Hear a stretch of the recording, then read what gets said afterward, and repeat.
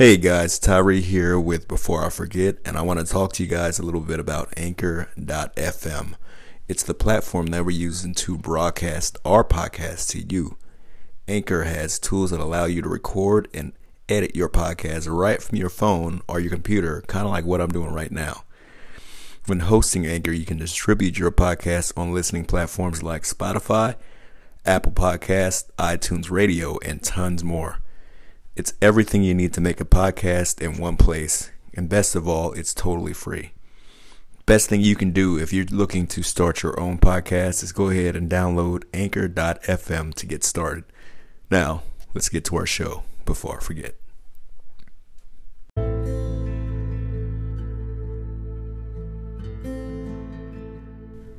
Warning.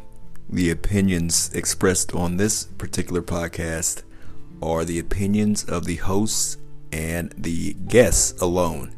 They do not represent the Army, the police, or anything else. Simply our opinions, no one else's. Thank you and enjoy before I forget.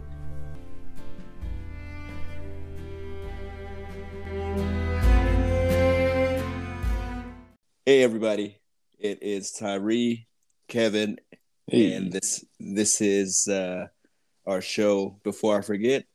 I'll remember the name this time again. We're on a streak. Good job. And how many is that? A couple? Two. Yeah. I'll take it.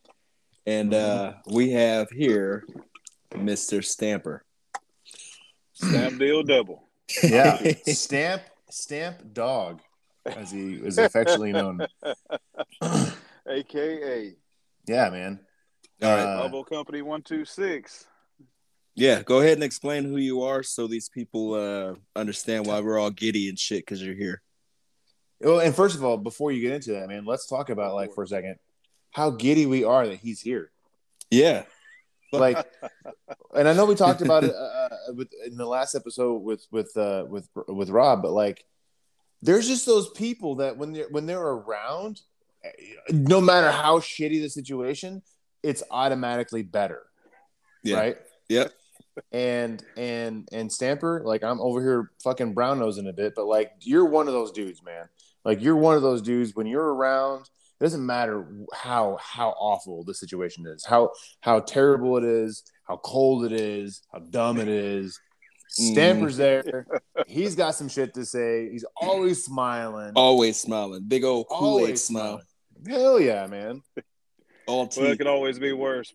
It could always be worse is the way I look at it. Yeah. So let's tell the people why it is, who it is, who are you? Who you be? Who does you are? Who even who is I you? be? Well, I'm Stamp deal double. All the way from Alabama. You got that wrong on the last one. I knew it. Yeah, When you said Georgia. Yeah. And I was like, well, which I ain't got nothing against Georgia. I'd lived there, also. But, I'm from the northwest corner of Alabama, a small town called Red Bay. And but now I live in Belmont, which is the northeast part of Mississippi. So I married a Belmontian or Mississippian. So that's where I reside right now. That's where we came back to, and I've been here ever since. Ever since got out of the military. You've been in Mississippi this whole time? Mississippi the whole time. Yeah, right on the northeast corner, close to Tupelo. And if people don't know where Tupelo is, that was the birthplace of the king of rock and roll, Elvis Presley. So, oh yeah, it was. Yeah. That's not where Prince is from. But continue. Okay. he said the king. Yeah, rock and roll. Yeah. You got the king of what was Emperor. He, the king of, yeah. Okay. I'm sorry. Yeah, I'm right. sorry to sidetrack. Continue. No, I couldn't allow the disrespect of Prince, but as you were. No, it's just hey, I am who I am. Came from, like I said, the small town of Red Bay, Alabama. Shout out to the Alabama boys. And joined the military in March of 2002. Why'd you join the military? I wish my story was as good as the other guys that's been on here. Of course, I was just getting in trouble. the whole time, kind of on a downhill slide, as you could say, around the wrong crowd. Always trying new things, and some of them new things got me in a few incidents, a few troubles in life. So I don't know. My mom and dad, they kind of begged me. Well, my mom especially, she was just like, I wish you would join the military. Wish you would join the military. And oh man, I thought the military was the dumbest thing a person could do at that time. This shows you how immature I was. I'm serious. I mean, I thought, what's better than living in a small town and just getting jacked up every week? I mean, that's what I thought life was about. I was looking for the next party. And so, yeah, she just kept on. I found myself in a few places I didn't want to be. And actually, it was the second time. This is kind of a testimony on my part, I guess, back at that point in my life that it was my second time in jail. I was in county jail in Franklin County Jail in Russellville, Alabama. Damn, Stamp! I didn't know you did. I didn't know you did time. Yeah, man, I got a story, brother. I mean, but we can only be on here for so long, I guess. But anyway, yeah, I was which I guess I was rowdy even after that. But I mean, before then, it was pretty bad, and I just found myself in a pretty bad spot, sticky spot in life that I wasn't, kind of like some of the other stories of people. I just wasn't going anywhere, man. I didn't have any. I just didn't have any future. So I knew I needed to get away. Finally, that kind of come to my mind, and I was like, well, maybe my mom's right. But before that, to kind of give you a quick story of reason I thought the military and kind of my mindset about the military is that I had a buddy that had a friend, and he went to University of Alabama, and I don't know, he was a cool cat, man. I mean, comfortable enough with my sexuality to say he looked like a daggum mannequin, man. And he just always had a new girl. Like every weekend, he was bringing it home back to Red Bay from Tuscaloosa. And I was just like, man, that guy's awesome. That's who you want to be like right there.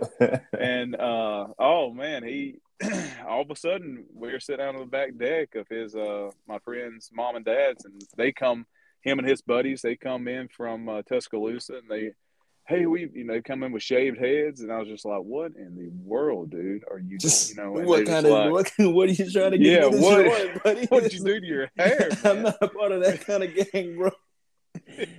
He said, oh man, we joined the military, man. We're going to the Army and all this. I was like, what have you done to your life, dude? Have you seriously thought about this?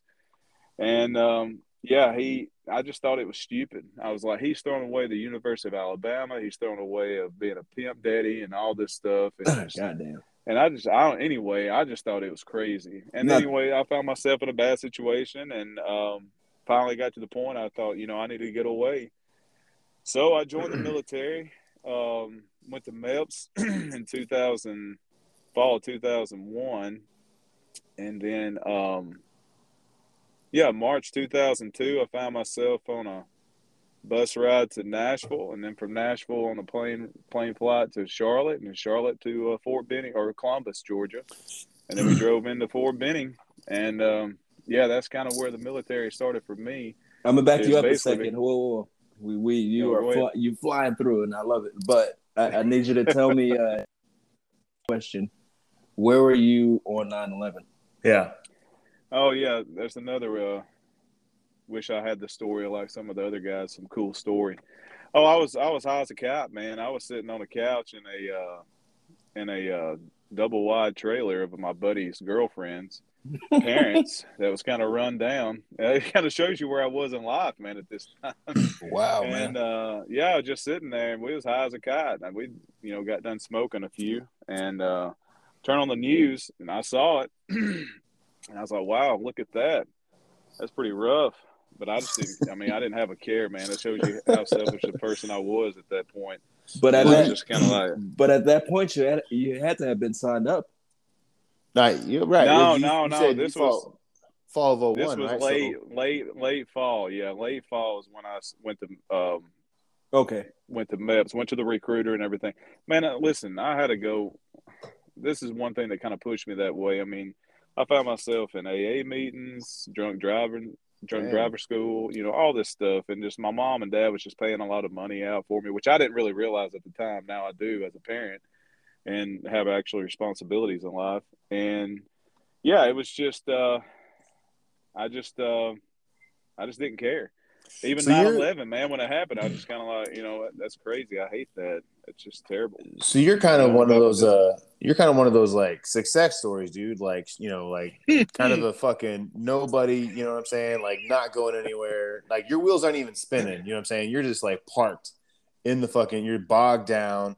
Nothing going on for you. But you're like, this is life. This is it. This is happiness because this is all it can ever be. And next thing you know, you get to talking about like joining the military. Because from what I know of you now, man, like, you have a beautiful family, right? Y'all look like you're very happy, very well off. You just came back from a trip from New York. We got to get into that too. We will get into that because for people listening, you listen to the way Stamper talks now. Imagine this man and his family, who I would imagine your kids all sound exactly like you and your wife. I can imagine y'all in New York City. It was a trip. It was a trip for us. I mean, it was a trip for, I guess, everybody else too. But hey, everybody was really nice. Now, after we walked off, they could have been making fun of us for all I know. Well, damn well they heard the accent, and oh my God, these people exist. You know what I'm saying? It's whatever their version is. Oh, it's your heart. You know what I mean?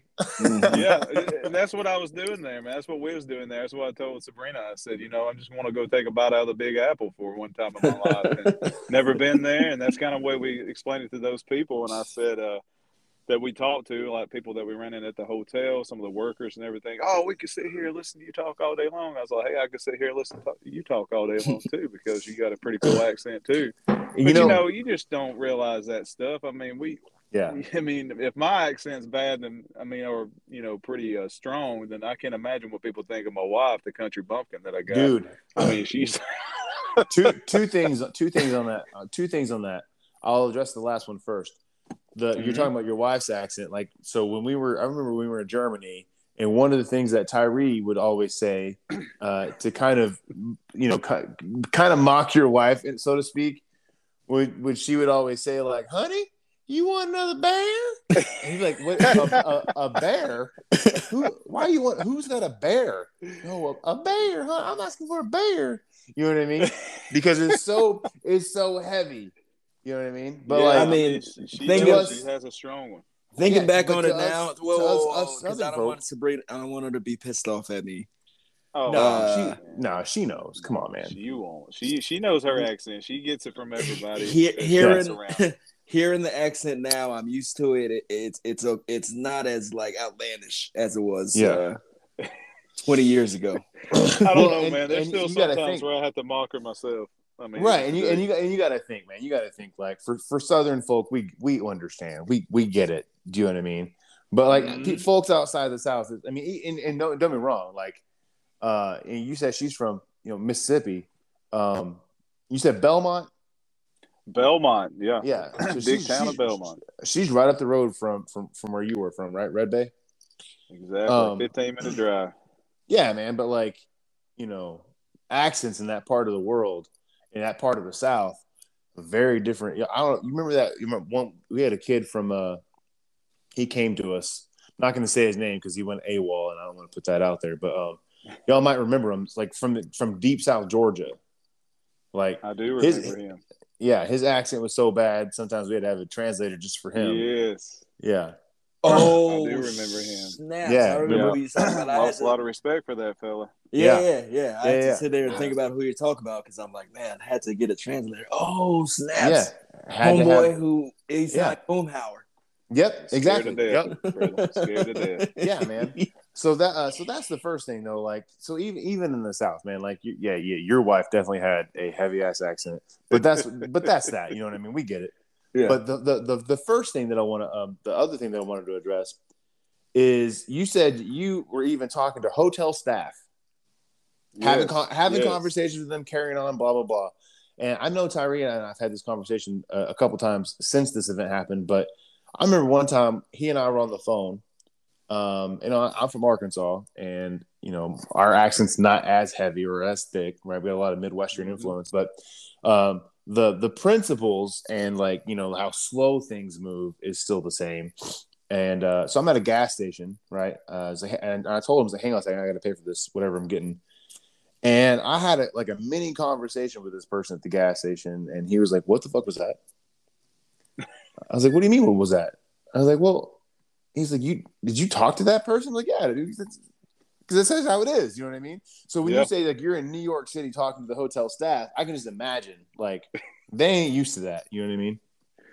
They may not be. I don't know. We walked up in there, and everybody's kind of giving you a look, and you almost want to, you kind of question yourself. Is it the way I'm dressed? I feel like I'm dressed like everybody else up here, but no, I think they just know, and it may be the deer in the headlights look that we have coming into places. Because first of all, it took us a while to find it. I mean, because we were real close to the right there in the center.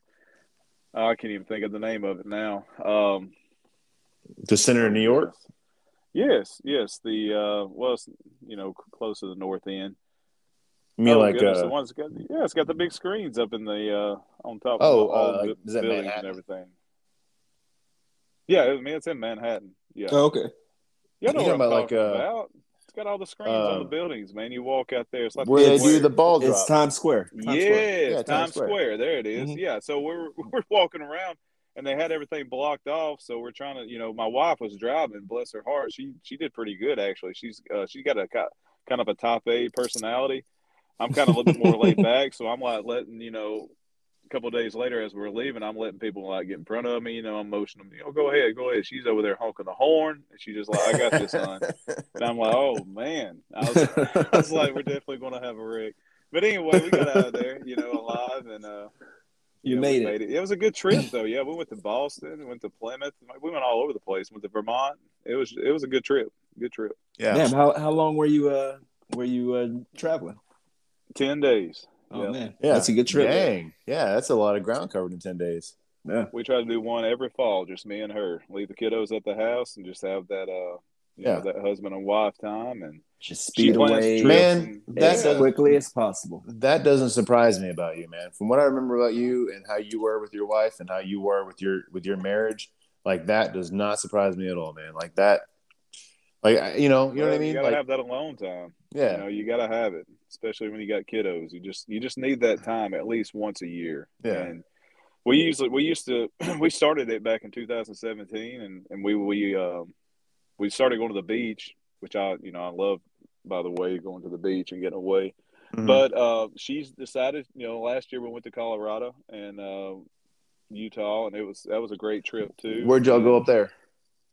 We went to Telluride. We flew into Denver and then worked our way up to Telluride. Went through Aspen, stopped in Aspen for a little while, and then Telluride. Though, I mean, that's a wonderful place. I recommend that to anyone. And we stayed there and went hiking for a few days, and which kind of surprises me. I mean, she's kind of on this high horse, about wanting to hike, and which, I mean, she's always been kind of outdoorsy. It was just surprising, but I was like, yeah, you have the itinerary set up, and I'll just, we'll just go wherever you want to go. So I'm kind of easy to, please. Mm. So where in Utah did y'all go?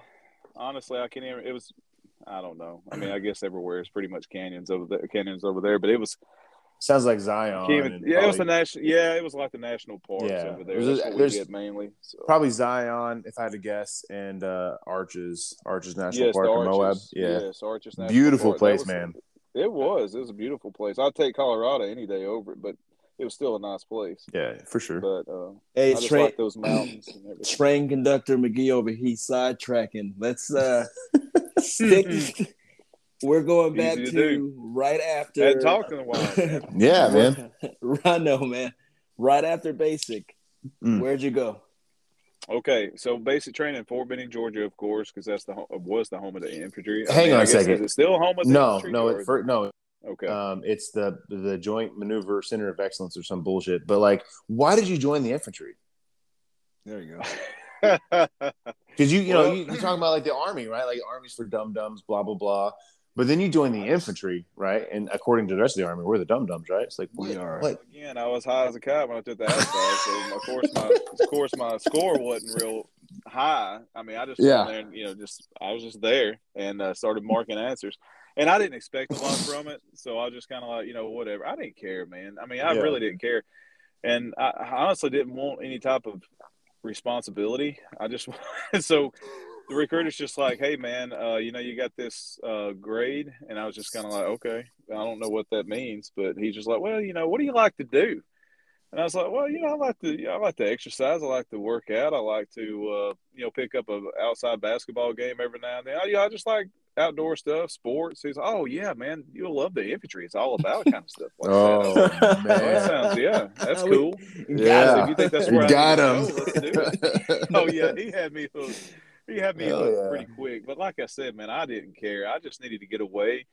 And honestly, I mean, the military was great for me at that time because, I had the DUI, but I had to wait for that for a while to come off till I was 25 because I had to sign a waiver for that. But everything else that I didn't know the military would do this when I first signed up or even thought about it. But they just wiped my slate clean. And speeding tickets, possession, I mean, everything. And I was just like, that's pretty cool. I mean, the recruiter walked up into the county courthouse with me like a beast and just, had all these papers and pushed them across and they signed off. And he was like, hey, man, it's going to be, till you're 25 to get that DUI, but, it'll kind of take care of itself. And I was like, okay, cool.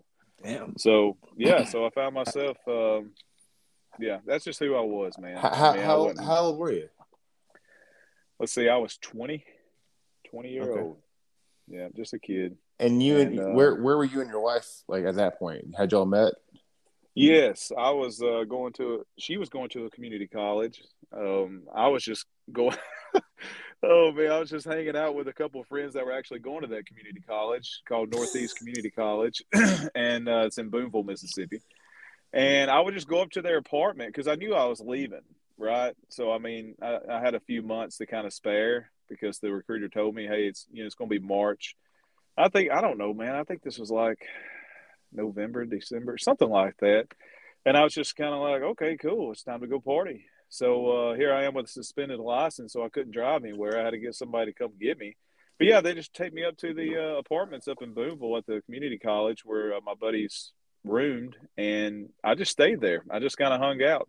And my wife was friends. Well, actually, she was a girlfriend of one of the guys, and that's a long story. But anyway, she was over there one night. We're having a party and everything, just, kicking it. And some things happened, and it kind of took up for her. And I don't know. It just kind of played out like it was supposed to, I guess. And we just started seeing each other and got pretty close. And she was just the last night before I shipped off or, took the bus off anyway. She, we had a good conversation. I was just like, listen, I don't know what's going to happen, but all this. And she's like, we were basically just in love, man. I mean, we just hit it off. And so I go to basic training in March, and I just all the way through basic training, I continue writing her letters back and forth. And finally, about 2 months into it, I finally sober up, and I was kind of like on a fire guard one night. I guess it's about 2 or 3 o'clock in the morning. You know how they do in basic training. They have you on the fire guard. You got, you buff in the barracks or something like that. But anyway, you have time to write those letters. And finally, it kind of dawned on me, man, you might want to think about the future of your life and maybe with someone. So I was like, you know what? If she hangs with me through this, then I'm just going to ask her to marry me. And so yeah, we made it to the end of basic training. She actually came to my basic training ceremony and turning blue ceremony and everything. And oh man, it was so good to see her. And got home, her parents didn't think a lot of me because they knew who I was. And damn, you're that rapscallion. Yeah. Oh man, they did not want me in their house. But I put on the Class B's. I was, it's like June. Oh no, it's July actually. And so I got my Class B's on. I come back from doing the recruiter thing that day. And I go talk to her father, and Johnny Mack, which is her father, very intimidating man. just a great guy though. But anyways, I went up. I actually talked to her mother first. Took her out to eat.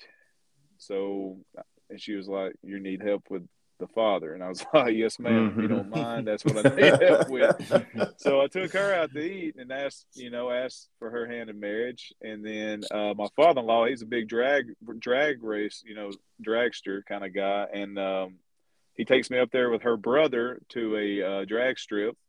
And right in the middle of, pushing the car up to the line, I just thought it was the best time to do it. So, he was like, "I heard you want to talk to me." And I was like, "Yes, sir." And so we started talking, and yeah, he gave me the go ahead. So, yeah, I don't want to go too far into it. I know we got so much time. So, but anyway, yeah, it just turned out the way it's supposed to.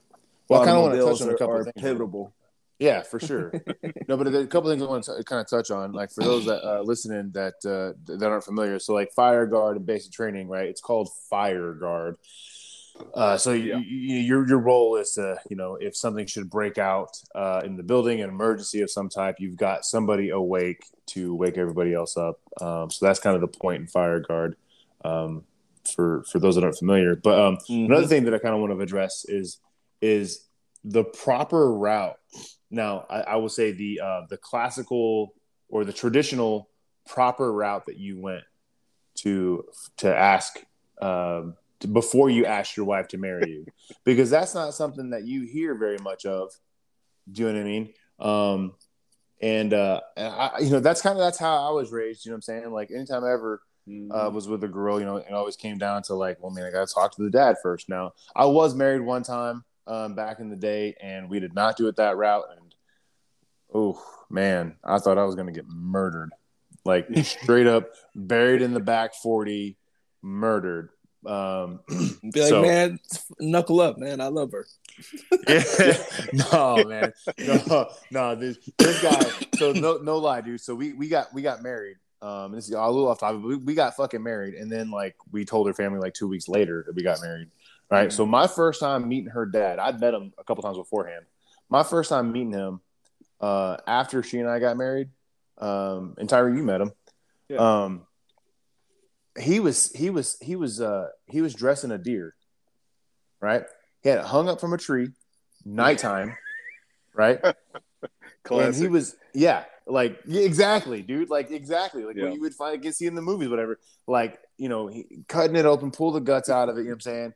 And it got to that point, like he dropped it on the ground, and at this point, we're skinning it. And so he didn't say nothing for like the first 10 minutes. He's just like, "Tell me what to do." You know what I mean? And finally, he's like, "So, my daughter, huh? Y'all went ahead and did it. Didn't tell none of us." I was like, "Son of a bitch, man! Here it goes. I'm about to die. I'm about to be buried wherever the guts of these deers." Yeah, something, man. But so I kind of want to point out like who you were before you joined and how you were to the point where you're after the fact where you're like, I got to talk to the mom first, and then I got to talk to the dad, and then like, okay, sir, yes sir, no sir, you know what I mean, and then I'm still that way today with him. I'm telling you, he's a great guy, man. Yeah, we couldn't ask for better in-laws. So they've been a blessing. I had a lot of patience with us, but yeah, that's the way. That's just the way she was raising a very well respected family, and that was basically. I just want to do it right. I mean, we were crazy about each other, so I think it was going to happen regardless. But you want the blessings from them, and it always makes the wedding a little easier and better. So for sure. But the thing is, I mean, just a shout out to that family. I mean, they have taken me in times that I really don't need to be taken in, and just been a blessing, man. So it's been so journey. And one other question I got to ask you, because I know Tyree, I'm sorry, Tyree, I don't mean to like keep putting your question off, but like this one is kind of important to me. I feel like from your mentality of the military and folks that joined it, blah blah blah, and how you thought it was dumb, to when you turned blue, the turning blue ceremony, which for those listening who don't know what that is, when you join the infantry and you complete all of your basic training and your infantry training,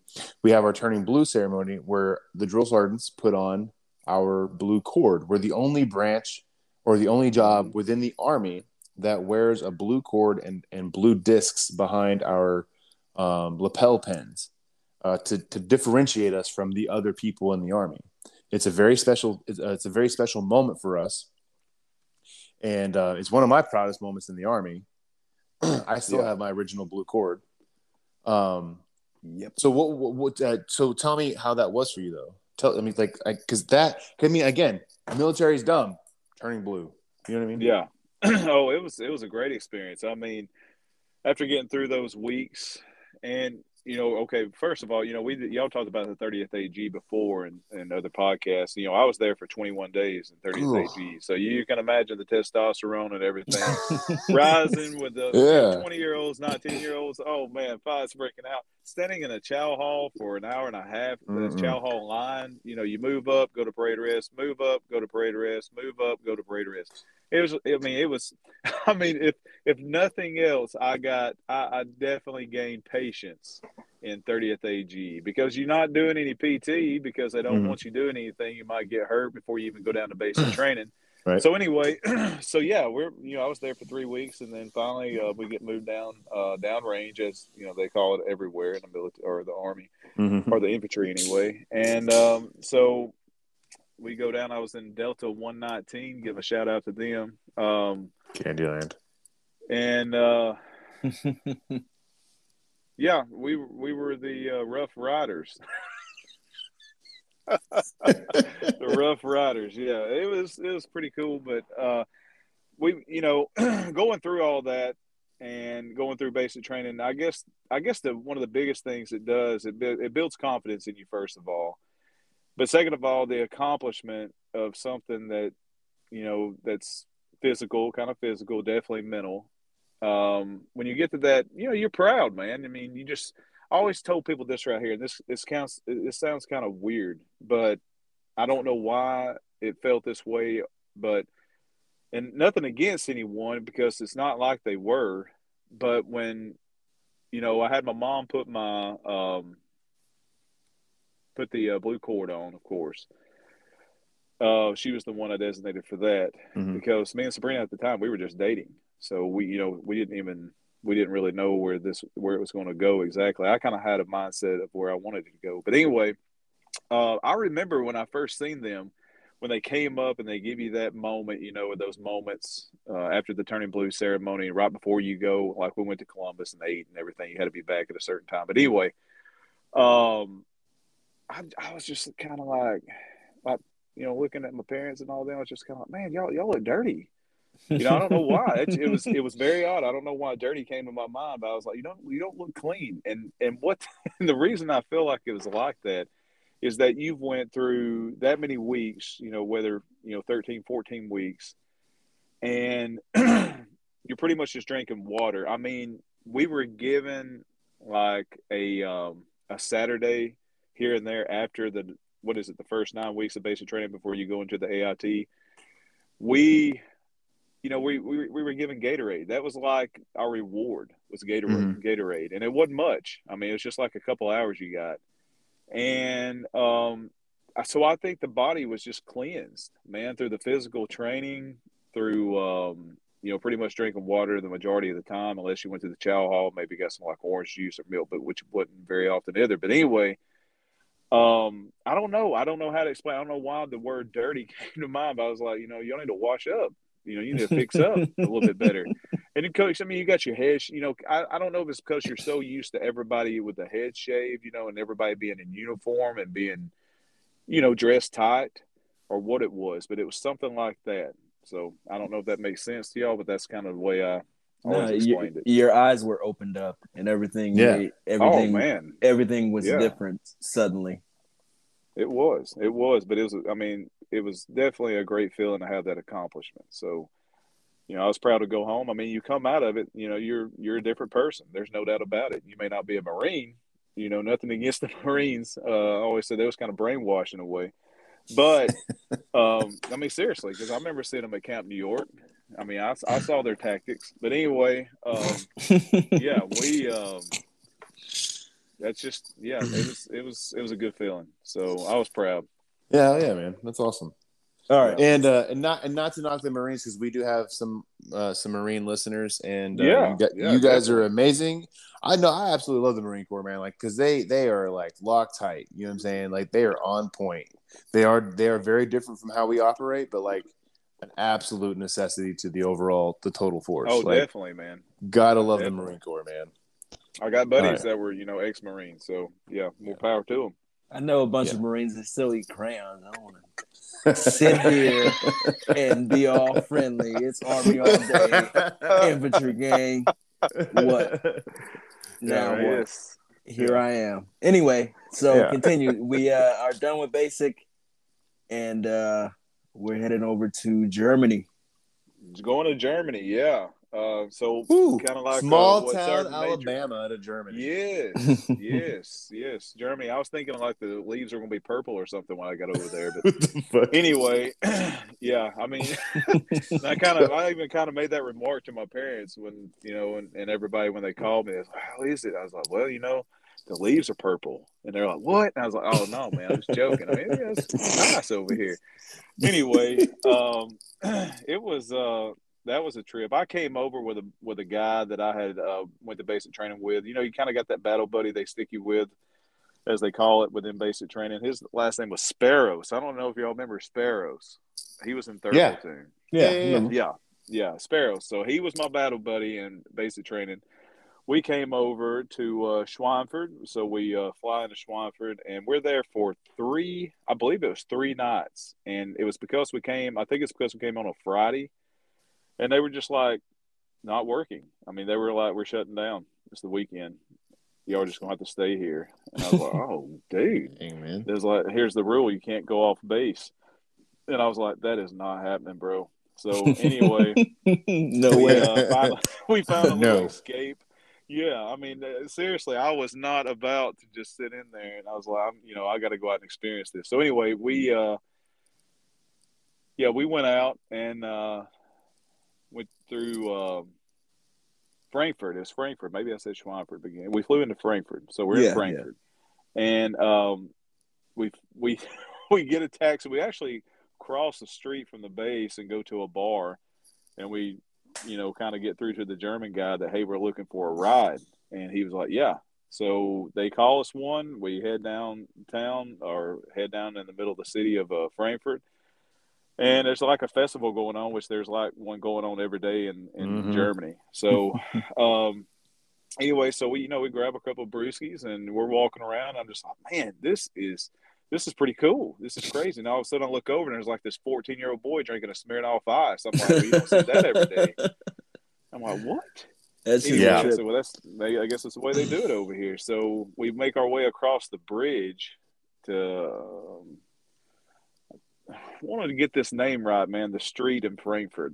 It's kind of like a Bill Street or a Bourbon Street for Frankfurt. Is it called Sexton? Anyway, it's a street, man, of just straight up bars. So we found ourselves on that street, and then that turned into a bad evening. We found our way back, but anyway, Sparrows kind of got off. He kind of got off track, and so anyways, we get done with that. I have that experience. We make it back. We drive into Schweinfurt. So we pull into Schweinfurt, and y'all are in Kosovo at the time. So this is in August of 2002. And we get there, and I think the first person that I came in contact with, which was my company commander, which was just an E5 sergeant. Yeah. Named Sergeant Sturkey. Don't know if y'all remember Sergeant Sturkey. Oh, yeah, man. Yes. Oh, yeah. Sergeant Sturkey. What a trip. But anyway. Yeah, that guy was something else, man. I love him. He was a good dude. Stefan Sturkey. So anyway, that's the first guy I ran into. He's kind of telling us, what the procedures are and everything. We were actually in the barracks of the headquarters. We was at the headquarters barracks, so it wasn't too bad. It was actually kind of, clean, and it was all right. It was down there towards the end. I don't know if y'all remember where the headquarters barracks were, but they were towards the end of the base. So we get in there, and, we're getting all our stuff unpacked and everything. He's giving us all the rules and all that. And so there's, everything's kind of fades over time. So I don't know how I come in contact. I mean, I know we lined up in formation the next morning, which a formation of a company, what is it supposed to be, like 150 guys, 200 guys in a formation? Yeah, 120 to 150, thereabout, yeah. Okay, 120, 150. Okay, there were 7. There were 7 in the whole company. And then within that 7 was me, Eric Howell, now Sergeant Major, which I got to throw a shout out to Rob, man. That's awesome. I'm proud of you, brother. So Rob Absher, Eric Howell, Stern. Y'all remember Stern from third platoon? Yeah. Okay, he was there. Sparrows was there, of course.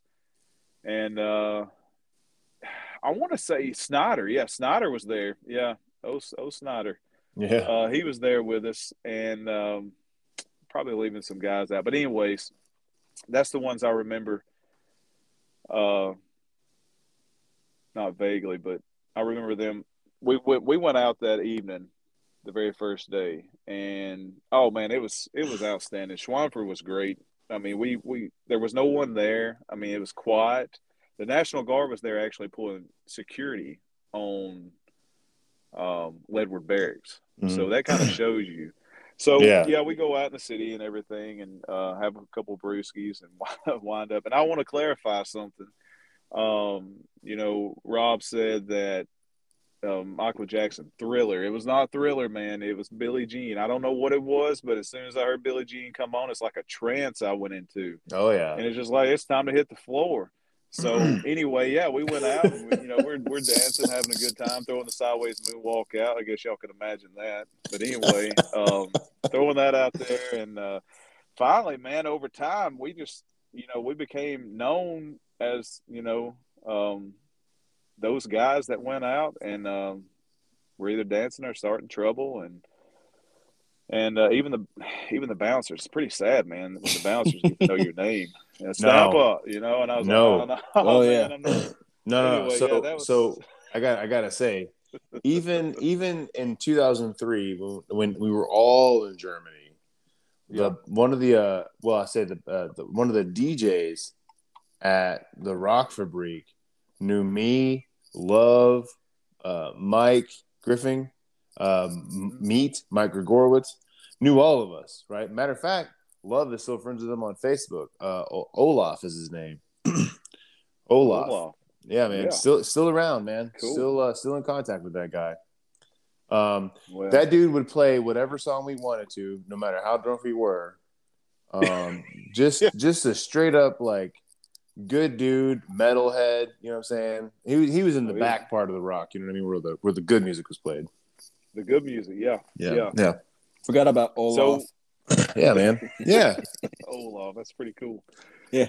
But yeah, I don't remember their names, but yeah, I mean, they pretty much play anything you wanted. I mean, especially if you made an idiot out of yourself, they were all up for that spectacle. But which I did on a nightly basis. But anyway, yeah, we were there doing that, and I guess about a month later, I think Sergeant Sturkey came up to us. He was like, "Listen, we got to send two of y'all to Kosovo." And I'm just like, "Oh goodness, man! We'll kind of go shallow on this." But he just anyway, spicy. Yeah, I was just like, I don't know about that, Sergeant. He's like, "You'll do what I say." And I was like, well, of course. So me and Stern found our way found ourselves on the way to Kosovo. And, I did not want to go because we was having a good time, man. I mean, we was just drinking all the time, and there was just no one around. It was just like, I don't know how to explain it. It was pretty fun. But we found ourselves going there, and it's mainly because everybody else, some of the guys had command sponsorship. They were waiting for their stuff to come over, be shipped, and also waiting for their wives to come. So Rob and all them stay there, and Eric. And it's me and Stern, and we're kind of talking. We're just like, "Oh man, what do you think about this?" And he's like, "Oh, I don't know, man. We just do it like we have been doing ever since we signed up." And I said, "Yeah, yes, you're right." So, I want to bring this up. So within that time period before we first got to Schweinfurt and before we come to Kosovo, there was a night, I don't remember which bar it was at, but Sergeant Bloom and Sergeant Gill had come back to Schweinfurt. And I think it was a time something was going on with Sergeant. Is it Sergeant Bloom? Am I getting that right? Yeah. Sergeant Bloom. Yeah. Okay. Him and Sergeant Gill, I think, were pretty close. So they had come back, and me and the guys, we were just out. I didn't know who was who. And they're sitting at this table at this bar, and I didn't know who they were or anything. They were in civilian clothes. I guess they just chilling out before Sergeant Bloom had to head off. I think he had some type of emergency or something he was going back for. But anyway, all I could see, man, I spotted like a fifth of Jack sitting right there in the middle of the table. And that's all I could see was a fifth of Jack. And I was like, yeah, that's for me. So I start walking towards their table, and they're looking at me, and honestly, I vaguely remember this, but I do remember getting told this the next morning. So I go over there, and I'm just like, hey, I'm going to take some of your Jack. And they're just like, no, you're not. So I just grab the neck, man, and I just turn it up. No. So I don't remember anything after that. So the next morning, all the guys were just kind of like, Stanford, man, what'd you do? And I said, I don't even know what you're talking about. And they said, yeah, you're Jack, man. And they said, this Sergeant Gill's looking for you. And I was like, well, what did I do? Because if I don't know and don't remember, then there's no reason for anybody to be mad at me. Yeah. And anyway, that's how that works. I don't remember it. It didn't happen. Yeah. If I don't remember, it didn't happen. So anyway, I'm going back. Formation's over for the day. I'm going back. I thought I had kind of blown this off and kind of got away with with whatever.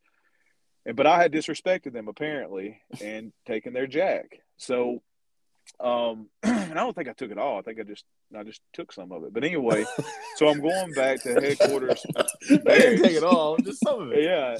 So it's a little taste. This, I hear this. Hey, private. And I was just like, man, what? It's Sergeant Gill, which I didn't know who Sergeant Gill was at the time. So anyway, he's like, listen. He was like, what you did last night was not cool. And I was like, well, Sergeant, all due respect, I really don't remember much about it. He said, well, we understand that, and we just want you to know it was not cool, but, we're going to kind of let you slide with it. And I was like, okay, well, that's cool, man. I was like, got my face. But anyway, so I'm walking back to headquarters. No. So anyway, now listen, I know Sergeant Gill might hear this, but anyway, he might remember that. I don't know. But anyway, so we're heading to Kosovo, and we get to Kosovo, and of course they split me and Stern up. So I'm standing in this gravel between these buildings, and they said, "Hey, your squad leader will come and get you here in a few minutes." Well, the very first thing I hear, "Hey, numbnuts!" Man, I turn around, and I kid you not, man, my daggum squad leader is Sergeant Herb Gill, man. He's standing there looking at me with this look, and I'm just like, oh, goodness, it's over. It's over. I mean, the rest of my military time is going to be terrible. But anyway, so I go over there, Roger Starton, and give my respect like I should. And, everything went cool. And he told me what team I was in, which was Sergeant Lieb. Was my team leader at the time, and cool guy, man. He was a cool guy to us, and helped me out actually to be able to go home and get married. If it wouldn't have been for me going to Kosovo, I would not have got the block leave with y'all guys because So it's kind of like one of those things, like I keep saying, it's just meant to be, just meant to happen. Yeah. So Sergeant Lee, he was like, listen, I'm going to fill this out. You can go home and get married. I was like, oh, that's great, man. And so I got married in December of 2002. And, the best thing was, though, is that I didn't realize before I went, I was just kind of like, I don't want to go over there with those guys and stuff. But, hey, getting to come over there and meet with y'all, be with y'all, definitely helped me out of just becoming one of y'all. Y'all just kind of pulled me in, and it's just like, hey, you're one of us now, and here's how we roll. And when we got back to Germany, I was so glad that I finally I came to Kosovo, because I was not treated like some of the other 5 guys got treated when everybody got back. So I was like, oh, this is nice. Yeah. I remember when we got back, dude, like, this is, our first deployment. It's a peacekeeping deployment, right? But we feel like we did something. And, and not to discredit people who've only done peacekeeping deployments, because it is still, I mean, you're away from your known, you're away from your family, you're away from your things. You are in a foreign place. So there's a lot to navigate there. But I do remember when we came back, man, and it was those cherries that were back there, dude. Like we were pretty harsh on, man.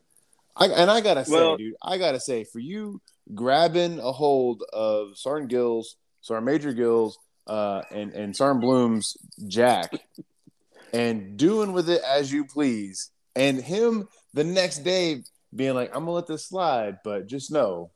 Yeah, he was cool about it. I mean, because for folks listening, man, like, Tyree and I may have talked about this before, but like Sergeant Gill would terrorize us in the mornings, right? Yes. Like kicking on our doors, balls early.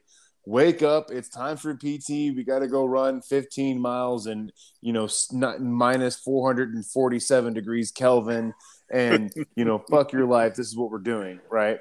An hour before we even had to have a formation for PT. But like, I used to think, man, this dude's a psychopath, man. I don't know. Yeah, legitimately. So I have no respect for him now. I don't know, man. This dude's nuts. if you're listening, Sergeant Major Gill, like, I was scared to death of you. I might still be a little bit. Yeah. It wasn't a fear thing. It was just like, man, it was all. Listen, if I would have known who they were, I would have not disrespected them that way. But first of all, I wasn't in the world. Second of all, they didn't have any rank on, so I didn't know who was who. And I just saw a bottle of Jack. Yeah, community Jack, man. Community Jack. That's right. There was too much of that for them too, anyway. You were just helping them out. That is funny. Yeah. So I get I'm in Kosovo and everything, and one of the first people that I meet that kind of brought me in is, your own there, Tyree No Sound Brown in the house. He he kind of took me under his wing, I guess you could say. And I remember I remember one thing that you had there. I think the Washington Wizard cheerleaders had visited. It was some cheerleader squad or something had visited pretty close to that time. Yeah. And Brown's like, we're sitting on I think we're on cots or something in there. But anyway, he's just like, I said, I don't know what we're talking about, but he's just like, hey man, I got this glove. I was like, all right, you got a glove. He's just like, take a whiff of this. And I remember smelling it. I was like, oh man, that's good stuff. It smelled like perfume. And I don't know what glove it was or how the smell got on there or what it was. But anyway, you had perfume on your glove and it smelled great. And I do remember that. That's one of the things I remember about Kosovo. That is the most random ass story. Yeah, it's very random, but that's just one of those things that sticks in my mind. Tyree, we need an explanation of this fucking glove, bro. All right. I remember the cheerleaders showed up. We were all excited for that, I guess. Yeah. Mm-hmm. It was just women. I didn't give a crap who it was. I wanted to see them. So I think I went in for a hug while wearing the glove, and I'm like, damn, I'm wearing this glove. I took off the glove, and then I hugged her again because I'm like, I'm not trying to scratch you up with this fucking glove I'm wearing. Yeah, and for sure, absolutely. What a gentleman. Yeah, exactly. Yeah, I try, and I care. So we later on, pictures are taken, and I know that there's pictures around here somewhere of that whole thing. And later on, I'm in my room, and I'm looking through my pockets, and I come across the glove. I'm like, man, it smells like the girl. Like she must have just sprayed a bunch of perfume on, and I must have touched exactly where it was at. Right, for sure. Right, well, I got a fucking souvenir, man, freebie. You did. It worked out. You were very proud of it. I was. And so you saw Stamp Deal Double just sitting there being like, hey, man, I got this glove, Smell bro. this I glove. got this glove. I I got don't this know glove. what. It probably wasn't like that. It was some conversation, man. But it was funny. It's just I don't know. It's odd. It's just one of them things that stands out. I don't understand why that stuck in my mind. But anyway, it did. I guess y'all Somebody really borrowed that understand glove. this. I never I saw bet. it again. I I bet. never Y'all saw are it going again. to It was kind of gone. understand this that when you're deployed or when you're at certain places in life, there's I always tell people this. There's two things that always kind of connect you back to that time of your life. It's smells and music. Mhm. One of those two Oh, yeah. things will always bring you back to a certain point in your life. So that maybe that's what it is. Maybe it's just that smell and everything. So yeah, that's one of the things that stood out. A lot of memory, not to get like, brainy or whatever, but like memory is most associated with the smell of places or the smell of things. So like the smell of things jars or triggers more memory than Yeah. anything else. Like I bet you to this day, if you could smell that same perfume or whatever it was, it would be like, I know that smell, man. I know that smell. Guarantee it. So, or even still, when you do have a memory, like one of the things that stands out to you the most is the smell of a place or thing or person or whatever. Yeah, for sure. Yep. Yeah. So, okay. All right, man. So we did Kosovo. You did a bit of it, and we're back in Germany. You go home and you marry your wife. Yeah. Big event, great event, December 2002. Yes. Y'all been December married ever 2002. since, right? Shit, y'all are on y'all coming up in 19 years then, huh? That's right. That 20 years right around the corner. So we're gonna do something big. She said we are. I don't know what it's gonna be. She's always got something in mind, something up her sleeve. So I can't wait to see what it is. Red Lobster. But oh man, yeah, we'll hit that Red Lobster up. Golden Corral, all you can eat, baby. Okay, so yeah, back sidetrack again, man. You So yeah, I gave my E3 because I came to Kosovo, guys. Yeah, That's you did. the only reason I got that. my E3. Yeah, I got my E3 in Kosovo. So. You made a good point about going with us and being in Kosovo. That was really good for you and us because, like you said, when we got back, we didn't really know those other guys so much. Oh, it helped me out. Tremendous. Whenever we did things, and I kind of felt bad for it, I think I ended up reaching out to the other new guys later on.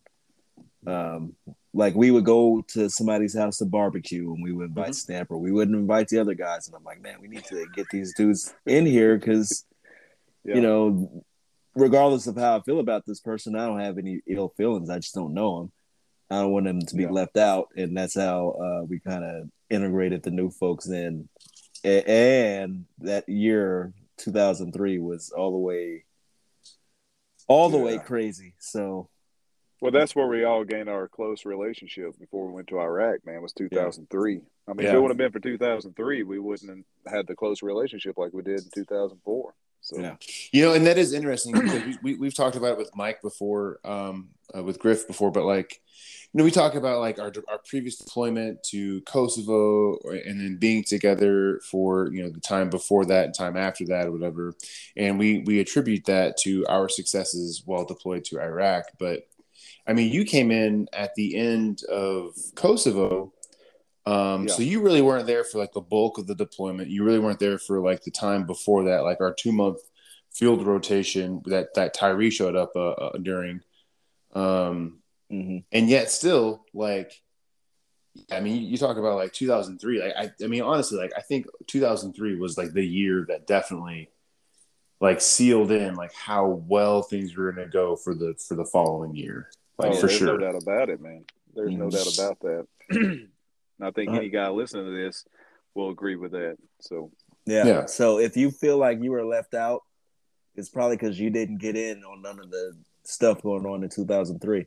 And that's not to sound. That's not even a joke. Like, to be honest, that's 100%. Like, if you found yourself in the room in the barracks by yourself in 2003 while all that crazy shit was going on. And that's true. Yeah. And then you don't see yourself in posts about things and people leave you out of stuff, not to be fucked up or mean, because that's not the case at all. It's just you weren't there. I'm sorry. Yeah. No, I mean, that's really true. Because you think about like, dude, like in 2003, bro, like we were out there drinking in Schweinfurt, and everything revolves around drinking. But we were out there drinking in Schweinfurt, drinking in Würzburg, drinking in Frankfurt, drinking at the Goff's house, drinking at the gazebo behind the barracks, drinking in Aspen Manors at somebody's place. You know what I'm saying? Pulling out a guitar. That's good, man. Doing something. You know what I'm saying? We were doing something because we knew, man, like this could be our last full year of life, of living, of hanging out with people we care about. This could be it. So, Tyree, that's a really good point though. And you're right. And it's not to be fucked up towards those people. It's just, that's just how things worked out. Like the way it is. That's when the bond was created. Yeah. If you weren't a part of it, then you weren't a part of it, and it showed in some cases. Unfortunately, later on, because again, that whole time we sat around waiting was crazy. I got a million stories. Stamp brought me, and I got a story with me and you. Sure, man. There's a few of them. So, we need to pick up Stamper's wife from Frankfurt Airport. Oh, goodness. Okay. 2003. I do not have a license, and Stamper is drunk. That was a bad time. That was a bad time, man. Yeah. That was like dark times, like straight up. That was a dark day.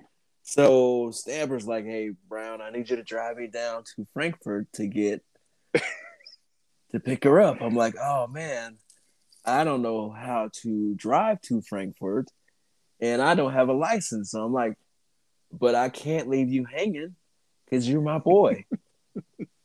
So this has been an all-nighter, man. We had pulled an all-nighter. All-nighter. Yeah, I was supposed to be up at a certain time and be on the road, and I wasn't. We just didn't sleep. We just went right through it. And yeah, we did. Ooh, boy, it was rough. Anyway, I'm like, man, I can't leave my boy hanging. And I'm like hitting up people like, hey, could you drive Stamper to the airport? I'll pay for gas. Like, hey, could you do this? Like, hey, I don't know him like that, man. I'm like, man, you know him like this. Help me out, please. Don't leave my boy hanging. Stamper. It's just Stamper. Somebody help this guy out. It's Stamp Deal Double G, man. Always He's on the scene. Help him out. Yeah. Oh man. So eventually, I'm like, all right, well, this ain't gonna work out, man. I gotta do it. Like, hopefully, I don't get fucking pulled over, which would have been a fucking nightmare. Yes, but ooh boy, so I'm driving, and you had that red BMW that everyone had. Sergeant Duel. I got that Sergeant. That everyone had. Yeah.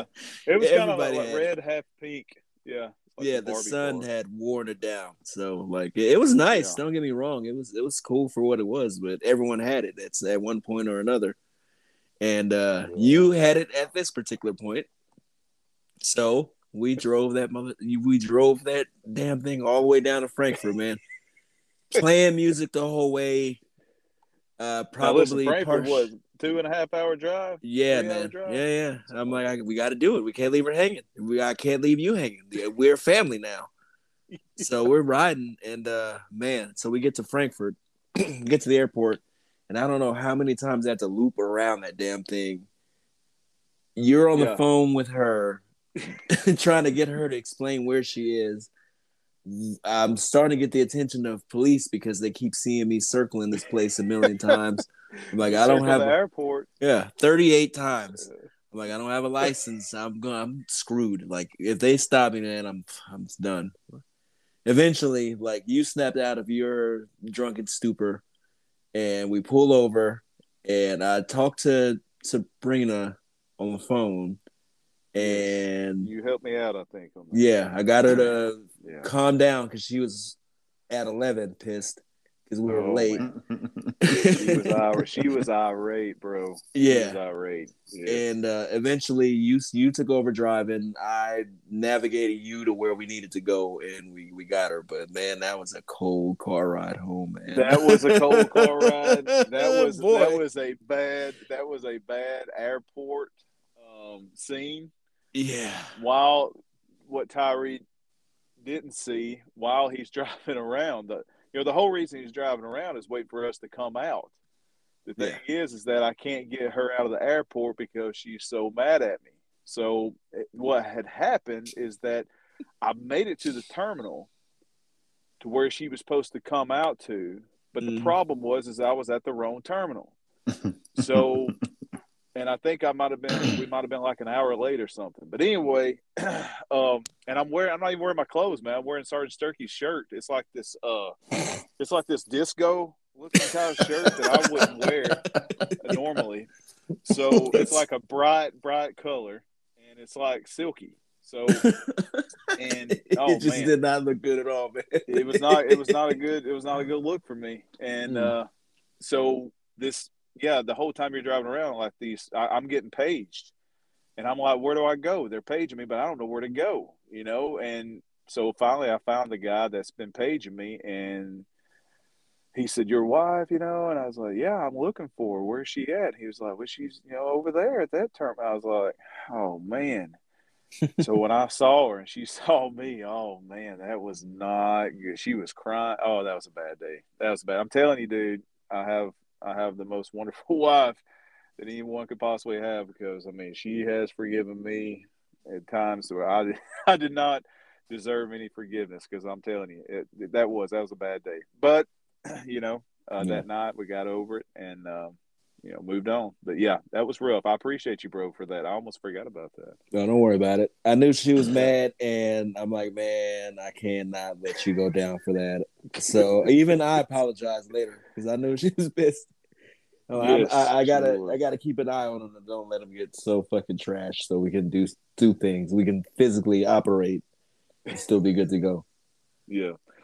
Yeah, that was a trip. That was about midway through 2003, I guess you could say. So, yeah. But yeah, so January 2003, I go to we come off leave. I've just gotten married December, and I don't know how to work the train station deal.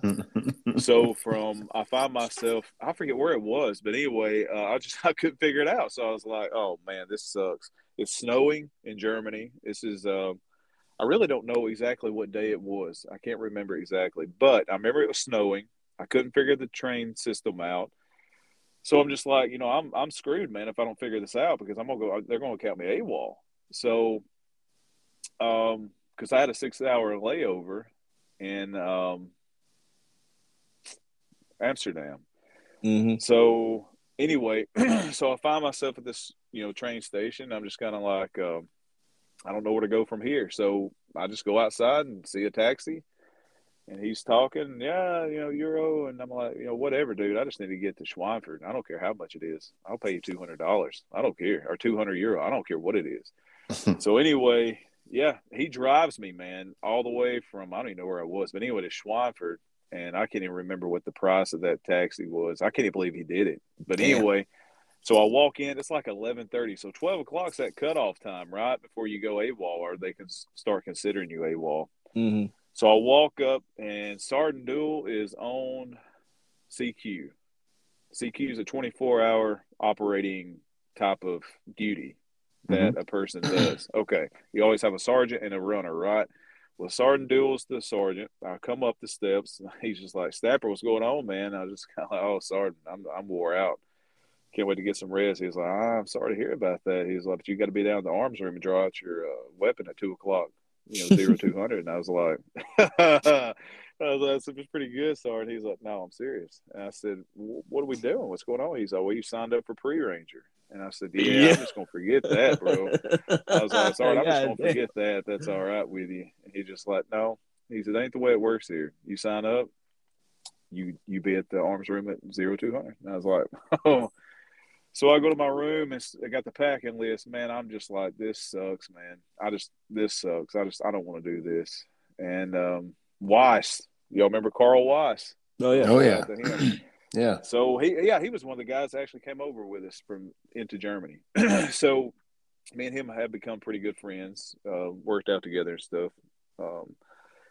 And he helped me pack, man. He was a cool guy, and he just helped me pack. And I had a notepad that I took with me that I didn't see or notice or know that he had put on this, maybe 10 sheets into it.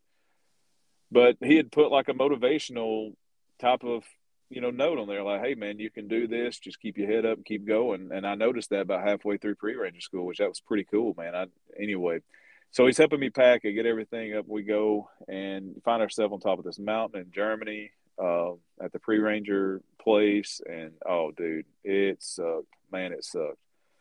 I remember sitting out in a bus, falling asleep. It's like 4:00. Finally, they open up the gate at 5. We go in there, and Sergeant Major Beam comes in. That big old face. Yes, he comes up in there, and it's Sergeant Major Beam, man. I mean, I remember this guy from Kosovo. So, anyway, we're standing there. There's like, I don't know, there's like 20, 25 of us there from the whole battalion. So he's in there, giving us his motivational speech at 5 o'clock in the morning, all this stuff. Then he just stops in the middle of it. That's just the way he was. He just stopped, and all of a sudden he's like, who don't want to be here? I was like, that's you're an idiot. If you raise your hand, man. And there's this little scrawny guy, man, that's like 5'6", weighed maybe a $105 in the back, raises his little arm, man, while he's shaking at the same time. And I was like, oh no, dude, that is not what you do. How long have you been in the military? I was like, I haven't even been in that long, and I know better than that. And man, Sergeant Major Beam, he went off on this guy, dude. Oh my God! Just started. I was like, oh man. So we just kind of moved away and let him go over there and put this guy into the floor, pretty much through his voice. And so anyway, I remember that. And pre-ranger school, it sucked, but we got through that. Went through that with little dude. Phillips. Ryan Howell. Oh, that Howell. little dude. Oh yeah. Went through that with him. And so anyway, yeah. When was this? What year was this again? That was January of 2003. Okay. Yeah. So funny story about that. I came back from block leave because I had signed up for that same pre-ranger course. Well, Yeah. where were you? Yeah, and so I have a very similar story. I came back from block leave, and as soon as I get back, I mean, like we're reporting at midnight. They're knocking on the door. Let's go, fucking pre-ranger. And I get back to the barracks at like, I don't know, 6 or 7 p.m. and Sergeant Zom, comes and he runs into me in the hallway. He's like, "Hey man, you ready?" Same thing, right? Same thing as you. You're like, for what? Like, dude, you signed up for pre-ranger, man. We're rolling out at midnight. I was like, the fuck I am. And he's like, listen, bro, like just like I told you, like you sign up, you go. I was like, yeah, nah, man. Like you can knock on my door all you want. I'm not gonna be there. He's like, I was like, if you want to find me for pre-ranger course, I'll be at the fucking Rockford getting shit faced. And as you just pointed out, I wasn't there because I was at the Rockford getting shit faced.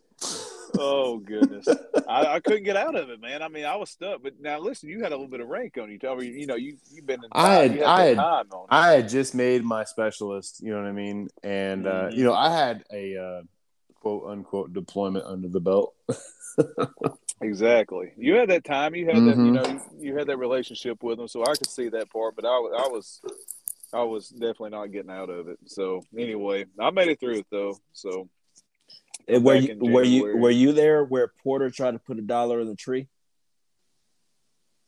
I was there with Porter. You talking about the was he working like at a cafeteria or medic or something like that? Something like that. He was something like that. Yeah, big guy. Big old black dude. And yes, Porter, man. He was a cool cat, man. Somebody told us that he was so tired and so delirious at some point that he got up and tried to stick $1 in the tree and try to get a soda out of the tree because he was so delirious from being tired during this pre-ranger thing. Man, it could have been, man. It could have been. So I'll tell you, man. Like I've since my whole time in the Army, I've met a lot of people that have ranger tabs, and every one of them has that exact story from their class. So I always hear that story. Yeah, I want to know. I don't remember that, but I do. I do remember this. It was cold. It was snowing.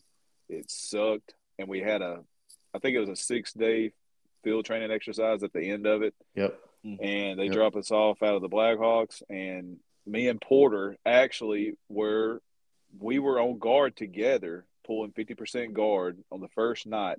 So we get marched up this. You can call it a hill. I would have said at that time it was a mountain. But anyway, get marched up this mountain, man, and come to this spot, clear spot in the woods. And they say, a 360-degree perimeter. Set it up now, 50% guard. I'm like, oh my goodness, because we're sweating, and I don't know what the temperature is, but I know it's cold. Anyway, me and Porter wind up being on guard together on our spot. So we'd, on an hour, off an hour, on an hour, off an hour. And during that time is when people started doing some crazy stuff, man. And he kicked me a few times, man. I didn't want to come out of my sleeping bag when I was my turn to go off guard. And you could see from a distance, it was like 300 meters, man. You could see our billets over there on the pre-ranger compound, I guess you'd call it, and you could see the heat coming from the top of the building. Dang. And I remember the ranger instructor guy. He sucked, dude. His name was Ranger Instructor Smith. I'll never forget him. He said, "It's right there." He said, "All you gotta do is just get up and say I quit."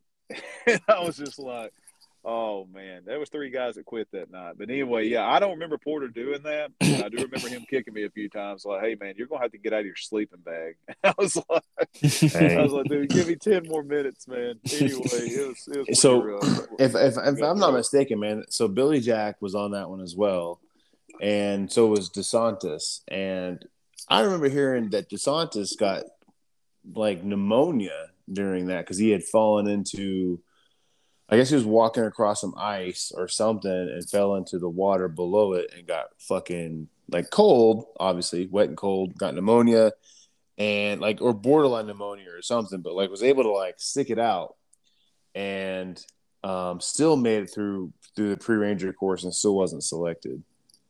He could have, it could have happened, man. I mean, it was just, I can't remember everything about it. I just remember it was cold and it sucked. And so, I don't know how I made it through it, but I can tell you this much: the same guy that took us up on top of that mountain, because they would pull in shifts. So that's how they do the sleep deprivation thing, is that they're there with you for so many hours, and then you're still awake, but yet a new group comes in to replace them, 3 other RIs. And then 3 other come in for them. But you're still awake.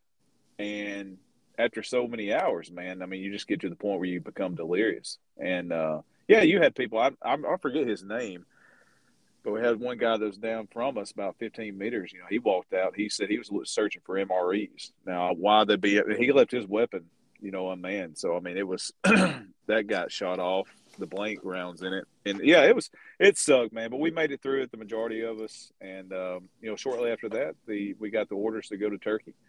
Mm-hmm. And so all that stuff got stopped for me. And my wife was very upset of the pre-ranger thing, because when I came back, I was telling her, "Oh, we did all this, did all that." She just starts crying over the phone because she's in the States at that time, and she's just like, "You're staying in, aren't you?" And I was like, "Oh, no, I just, I think about doing the ranger thing." She was like, "Yeah, you're pretty much going to make a career out of this." And I'm Dang, like, man. It don't mean that, So from the army is dumb to like full on hua, man. Drank the Kool-Aid. Oh man, yes, I drink. I mean, I drink it up.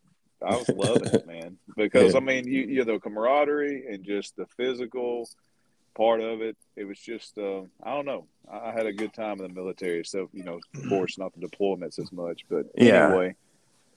But so we get Turkey was coming up. So before we get into Turkey, like I want to point out, like I know one thing that you said to the recruiters that like being able to work out and be physically fit or whatever, and then and you just kind of mentioned that, like, for those listening, Stamper is literally chiseled from granite. Yeah. Like, there's no doubt about it. Like head to toe, even the hairs on his head are like just immaculately placed. I mean, like, this man. Listen, and that would be nice. I'm not over here obsessing over you. I'm just jealous. This man is literally of the gods, right? Or God, or whatever the fuck you believe in. You know what I'm saying? Man, when he showed up And I saw this dude. I'm like, man, how am I supposed to contend with this shit? When Yeah. it comes down to PT, Right. like this fucking dude is Yeah. gonna be out here doing 1 million push-ups and 1 million But sit-ups. yeah, exactly. How am I Damn, supposed to how go am I out? supposed to? How am I supposed to go out in Schweinfurt and pick up chicks with this guy around? Fortunately Listen, for us, man, He's he was, married. you I'm like, know, oh, thank yeah. God. Like, oh, thank God. Yeah, finally. Yeah. Good Lord. I had never run 2 miles in my life before basic training, guys. Seriously, I mean, I have seen it this just- man in the shower, y'all. Head to toe, perfection. cheeks and all. Yeah. Cheeks and all, buddy. Oh man. Oh yeah. They're being generous, everybody. No, I just no, man. I really enjoy physical activity, bro. I mean, I don't know what it is. It's just maybe it's like an ADHD thing. I don't know. I Are want to you? do something. I don't know. I might be. I've never looked into it. But I don't know. I just want to. I mean, Sabrina's the same way. I mean, she's the Yeah. exact same way. I mean, I walk in the house, she's on her Peloton, and she's not doing that. She's in the floor doing sit-ups, and I'm just like, man, I thought I put a workout in for the day. But anyway, Yeah. she it's just I don't know. I think it's just one of the things you just get into. You know. No, Right. I remember times, man, like when you were very specific about the things that you were picky about in relation to, well, one, your wife, but like just your physicality and how you felt like you needed to maintain what was already like unachievable for the rest of us, because we were extreme drunks and you had your wife at home. You know what I'm saying? We were all working on an extra bit of fluff, and you're like, man, I got to maintain this 84 pack. You know what I mean? You know how many times I walked to the bathroom and Stamper's in there shaving his chest? No, I don't. Tell me. I want a rough estimate, please, You want Tyrese. a rough 'Cause estimate? Oh, no, goodness. no less than 6 times, man. No less than 6 times. I'm willing to bet that Samper was in there every morning, 30 minutes before PT, Smiling. making sure, smiling, like Listen, man. like the I was Cheshire just trying Cat. to keep up with Sergeant Felici, man. Oh God, Boy, good luck Oh, with Yeah, that. you want to Man. talk about a beast? yeah, You want to get talking about a beast? We'll talk about a beast. dude, That guy was a he could beast. he could just look at a gym and fucking have a pump. Yeah. That dude was an Biceps animal, just man. start raising. Yeah, Oh yeah. All right, so we're getting sidetracked again. yeah. Well, Let's go to the nitty gritty. And believe it or not, dude, 86 minutes we've been talking, and we haven't even got Hadn't even touched it. to the heavy shit. yeah. No, Let's get I there. hadn't even touched it. Yeah. Let's deploy. Let's deploy. Let's So do it. here we go, Boy. and we're in Iraq. Boom. Oh shit! Bam. what hot, does You how skip does- right through Camp New York. Well, I mean, yeah. I mean, we got. I We just got a touched base feeling. there and just kept rolling. I got a feeling this is going to be a part 2 because we got Yeah. so much to talk about. So before we even get to Iraq again, I'm backtracking. What was the family feeling with you going into a combat zone? Yeah. Iraq. Yeah. Every time me and Sabrina had to say goodbye, it got harder. So I take my hat off to the guys that are still doing it and have done it multiple times, Mhm. because every time at the customs, I mean, it just got harder at the airports of saying goodbye. So I can imagine also having kids. Mm. So just me and her, having that relationship, and you'd always have that knot in the throat, man. You just kind of like, just go. I don't even want to go through this. Let's just go. And but yeah, she, I don't know. We just made it through it. There, some dark times. We'll talk about that towards the end of Iraq. I mean, but it plays a big toll on the relationships of a family. Like I said, I didn't have kids, so I don't know how that part is or was, but I can tell you, as far as like mine and her relationship as a married couple, it just got harder every time to say goodbye. So, And you guys are still fresh, still a fresh marriage at that point, more or less. oh yeah, And yeah, and I say the infantry kind of contribute to that, because every time we'd start getting used to each other, we'd have a field training exercise. This is in 2003. Never I failed. would say this: always say this, man. I mean, I don't know what it was, but every time we would come back, it felt like we was dating. I mean, it was hard for me to reach over there. I was like nervous reaching over there, even grabbing her hand when they were coming and picking me up at the barracks and then going back to the apartment. So that part was great, man. I felt like we were dating for a whole solid year in 2003. So that was great. But anyway, yeah. So we said our goodbyes and we're headed to Camp New York, man. How long were we in Camp New York? What, 1, 2, 3 weeks? Something like that? 3 weeks. 3 weeks, okay. Yeah. So you got to acclimatize and you got to do a little bit of training. We're trying to wait for all our stuff to get over there, which all our Bradley still didn't come. So, we had to drive in like y'all were talking about in the earlier podcast, driving in with soft shell Humvees. And, yeah, that sucked, man. We were I think we were the second or third Humvee in a soft shell Humvee with Bo Zill on the back with a plywood box that he was sitting on with I think it was a 240, might have been a 249. I was driving, and I think Rob, if I'm not mistaken, I think it was Rob. I'm pretty sure it was. He was my passenger, so he was my team leader at the time. Yeah. And then Bo Zill's back there on that box.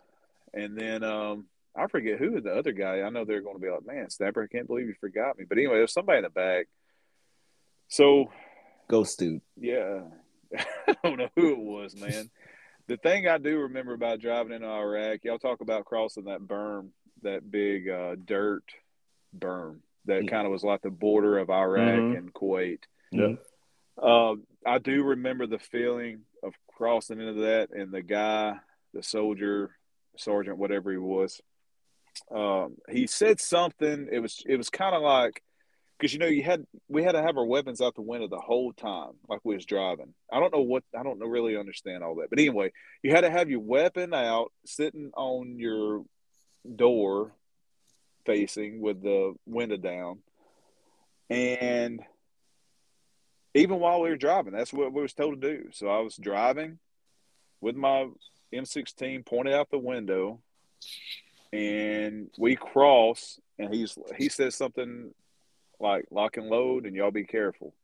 And that's when reality kind of set in. Boom. It's just like, all right, this is it. We're actually crossing. I mean, you felt like you was going to hit an IED, 5 meters into Iraq. Yeah. That's what I felt like. Yeah. I was like, bam.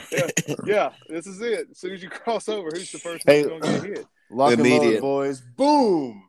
Yeah. Damn. Immediate over spice. Welcome. It's too spicy. Exactly.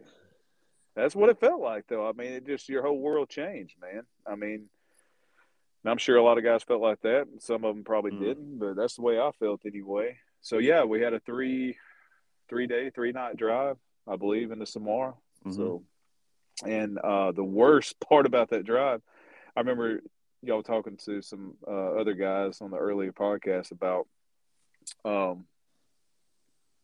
falling asleep and everything like that. Yeah. I think I only swerved a few times, but we were always doing blackout drive, and with your night vision goggles on, and we're the only ones supposed to be able to see the headlights and all that stuff, which was pretty cool. That's one cool thing about the military, man. All the specs they have and technology. But anyway, so yeah, I swerved a few times, I think, but I don't think I got that far off of what somebody else said you did. Oh, I did. So, I'll tell you what. One of the reasons we stopped.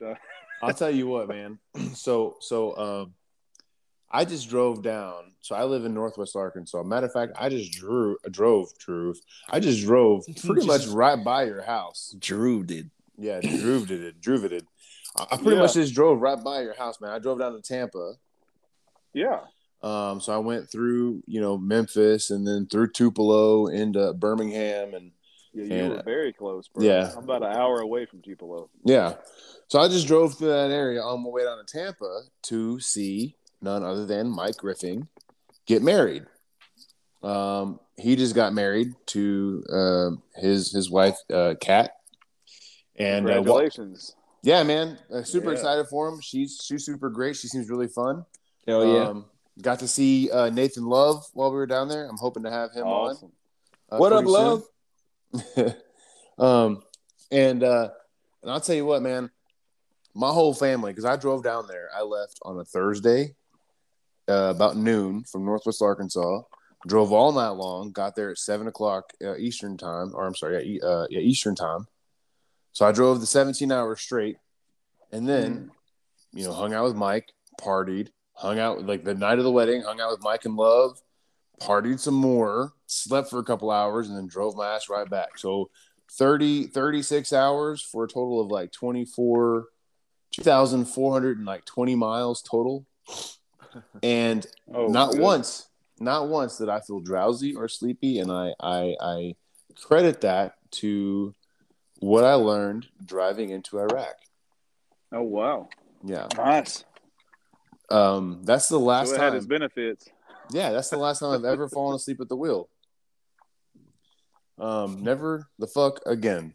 But so shout out to Mike, his wife, Nate Dogg, and his whole fam bam. I got to meet his daughter, and talk to her about some stories about her dad and all that good stuff. That was a really cool experience, man. I got to tell you, really cool experience. Meeting Nate's youngins. Yeah, well, I think his oldest daughter, Sapphire. Okay, real old is cool she? kid. She's 22. Holy shit! Yeah, right. She was 3 when Mike and I met her for Thanksgiving in 2001, and I'm not cooking. That sounds like bacon. Stamp, you in there frying something up? No, it's not me, brother. It's bologna is what it is. Frying spam. No. So she's 22 years old. She's going to school for welding. She works with her dad in his shop. I mean, real great kid. You know what I mean?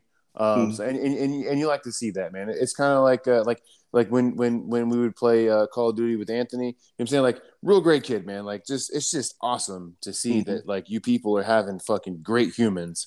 I even got to meet Mike's daughter, Sarah. She's 5. Real great human, just all smiles, man. That's great. Yeah, I can only imagine family, Samper. then. Oh yeah, man, for sure. I can only imagine Samper like what your kids are like, man. How many you got? Like 2, 3, 4, 7? I got 3. Yeah, I got a 15-year-old girl, a 11-year-old boy, and an 8-year-old boy. So yeah, they're Okay. awesome. I met them a few times. I actually was at where was I at when y'all actually drove to come that's meet Fort me? Knox, bro. Yeah, Fort drove to Knox, Fort Knox to Kentucky. come hang out, man. That was awesome. We had a dinner. We had a steak Yeah. dinner. It was nice. It was real cool. Them kids is probably grown as hell now. Enormous. 2014, man. My youngest, he was just a baby at that time. Yeah, he was. Dang, I got yes. pictures. I got Yeah. pictures still. We do. We got pictures. I still got them on my phone. What Hell was yeah, man. crazy at the time, man, this was what's ironic about that trip, is that I did not know the Big Red One was at, there was like Yeah. a Big Red One up at Fort Knox at the Well, time. not just that, but like 126 specifically was there. Mhm. See, that's unreal, man. So Yeah. that's the stuff I'm talking about that happens for a reason. So, Brown here in 2014 is coming to Fort Knox for training, whatever he's Mhm. doing.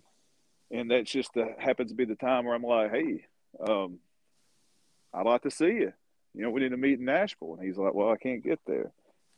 I said, why not? And he's just kind of like, well, I don't have a ride. So we weren't even going to meet up with you, bro, until my wife said on a Saturday morning, she said, hey, I want to go up there. And I said, that's like a 5.5 hour drive, right? And she's like, yeah. Sorry, guys, I got to get my ride here for a second.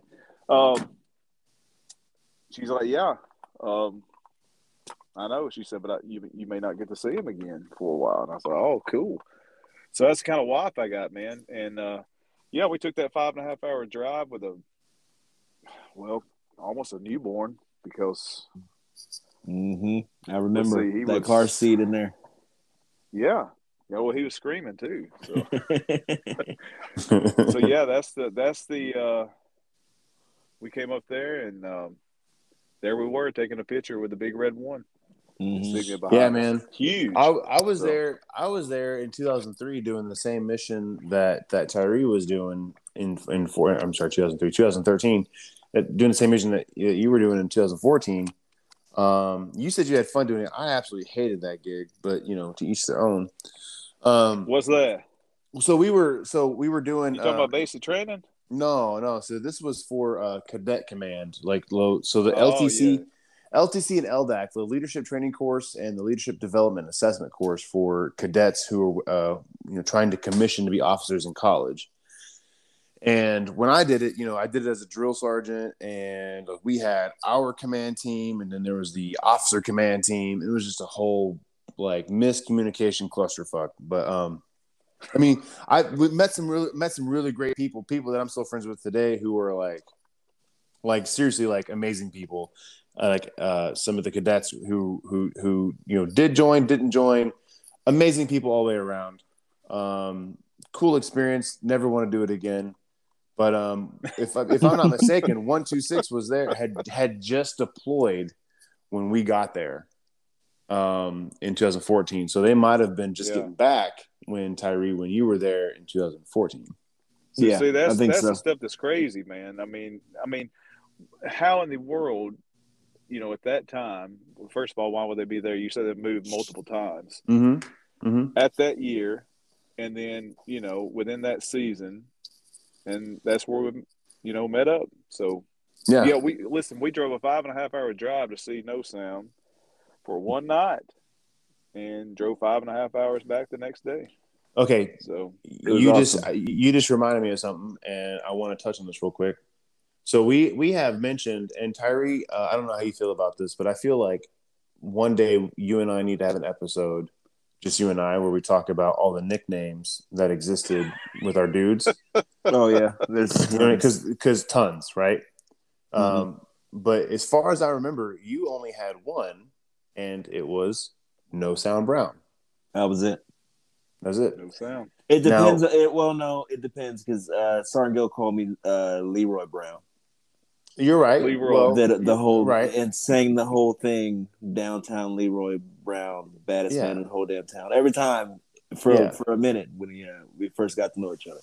Well, and now that you say that, I forget that you had the self-proclaimed nickname of the Conquistador. That is correct. I have the Conquistador. No doubt about it. But Stamper, Stamp D-O double, which we will get into in a second. Where does, from your best recollection, No Sound Brown come from? No Sound Brown. All right. Well, I think it's just on one of those drunken episodes to where we were just sitting around. I was like, Sound, man. I said, Brown, you're black, and I never can see you when we're in a field training exercise because we were in the same team at one time. And here's one thing, is that when we were in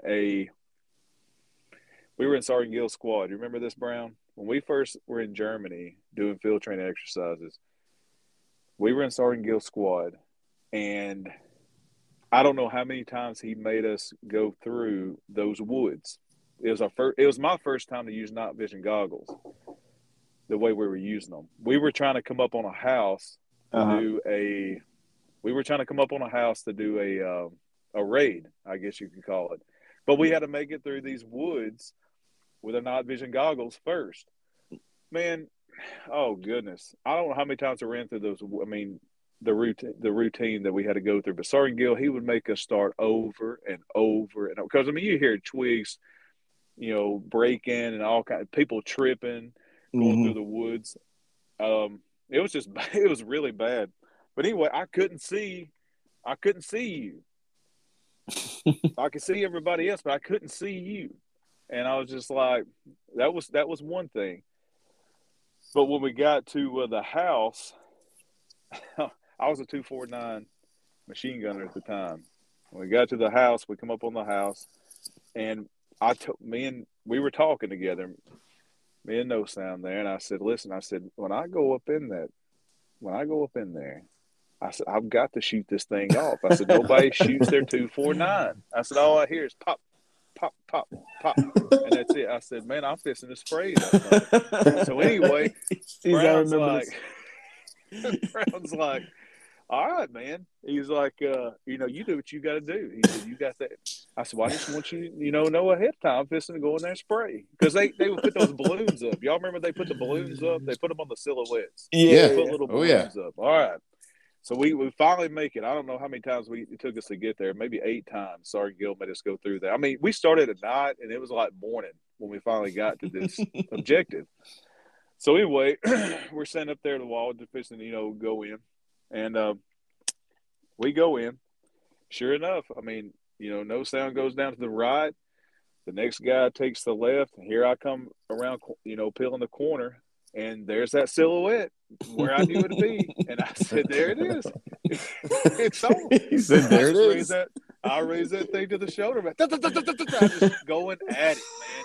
And I kid you not, in my peripheral vision, I see no sound coming from the corner going to the middle of the room. And I'm like, what is it? And he stood, I mean, it was like a board, man. He stood stiff as a board. And I'll never forget that. And I was like, listen, I seen you that time, bro. But I said, hey, from now on, it's No Sound Brown. And there may be other stories for, for him being called that. But that was one of the ones that stuck out to me. And we throw a rhyme out every now and then, bust a beat when we get a little tipsy. And No Sound Brown, it just came out. So Go ahead. Stamper walking through the door with this enormous grin. Like, Stamper smiles. Yeah. No, he had this enormous grin. Like, unload, man. Huge. And he pulled that fucking saw up. And I happened to just turn, and all I saw was the flash of the muzzle going off and him just smiling. I knew not to walk. I did the same anymore. thing on Sergeant Gill, the next room, bro. I knew not to walk anymore because I knew that he was going to let off, but just his face is burnt into my memory because it was like, imagine a completely dark room, and every time you saw a flash, you knew it was Stamper shooting, but it was everyone else freezing, watching Stamper shoot like a 15-round burst. Hey, we went to the next room. I did the same thing to Sergeant Gill. There was wood chips. I kid you not, wood chips coming up on Sergeant Gill on that one room. Yeah, it was such a short room. Yeah, I mean, I was going to shoot that thing. No, the saw gunner never had a good time on a raid. No, you're right. Training. So I was like, man, I'm going to shoot this thing. When we were in Kosovo, right? We did live fire room clearances, and I was a saw gunner at this point. I was assigned the saw for this particular training. I wasn't a saw gunner. I remember being, it was kind of in midday, and for some reason I had those leather gloves on, the work gloves, right? Mm-hmm. Kick this fucking I'm the breacher / the fourth man / the saw gunner, because that all makes sense. And so kick the door in. 1 man goes in, 2 man goes in, 3 man goes in. I bust in. There's 2 targets in there. Same situation with the balloons acting as vitals, so in the chest and in the head. Mm-hmm. Well, there's 1 target that these 3 people with M16s just cannot fucking hit from fucking 7 feet away. So I get the bright idea. I'm like, well, fuck, I got a saw. I have a machine gun. So I fucking, like you said, pull the fucking gun up to my shoulder and let down on the trigger. Mm-hmm. And I fucking ride that thing from crotch to face, right? But because I was wearing those gloves, my glove got caught underneath the trigger inside the trigger housing, or the trigger well. And I had what is known as a runaway gun. So my saw is just going fucking ape shit. I'm like, I'm not doing it. And I look around, like the gun is just going off, and I look to somebody to my left. I'm like, what the fuck? And they're like, point it at the ground, dumbass. So I pointed at the ground, yank my hand out. Glove is still in there. I'm like, son of a bitch. It's still pumping 5.56 into the dirt. You know what I mean? So I reach back, grab the glove, yank it out. Finally, the gun saw. Whew. You know what I mean? And in my head, Private First Class Johnson is just like, well, that was fucking wild. Everybody else is like, what the fuck is wrong with you? You don't wear gloves on a machine gun, you fucking moron. Yeah, I was like, that's what you say. Hey, I'm KJ Johnson, bro. That's what you get. That's what you get when you go into a place with me. That's just the way it's going to be. Yeah, So spray you and don't pray, like man. it, don't give me the saw. Exactly. Yeah. I don't even know why you came to the damn thing. Why am I even here? I'm a 240 gunner. Tell you, what I'm going to do with this. Tell you what I'm going to do with this. Yeah. You see everybody in this room? You're all getting sprayed. So where did so we keep calling you Stamp Dog, Stamp Dio, Double. That just came from the that just came from the day, man. I mean, that was just back in the day. That stuck with me for that stuck with me for a while. Back in the wilder days, even before Germany, and then we got to Germany. It just progressed. So Nope, no, that's not what I want to hear. Tyree, I think you know better. I think you know what we're getting at, right? Like remember sitting out at the gazebo?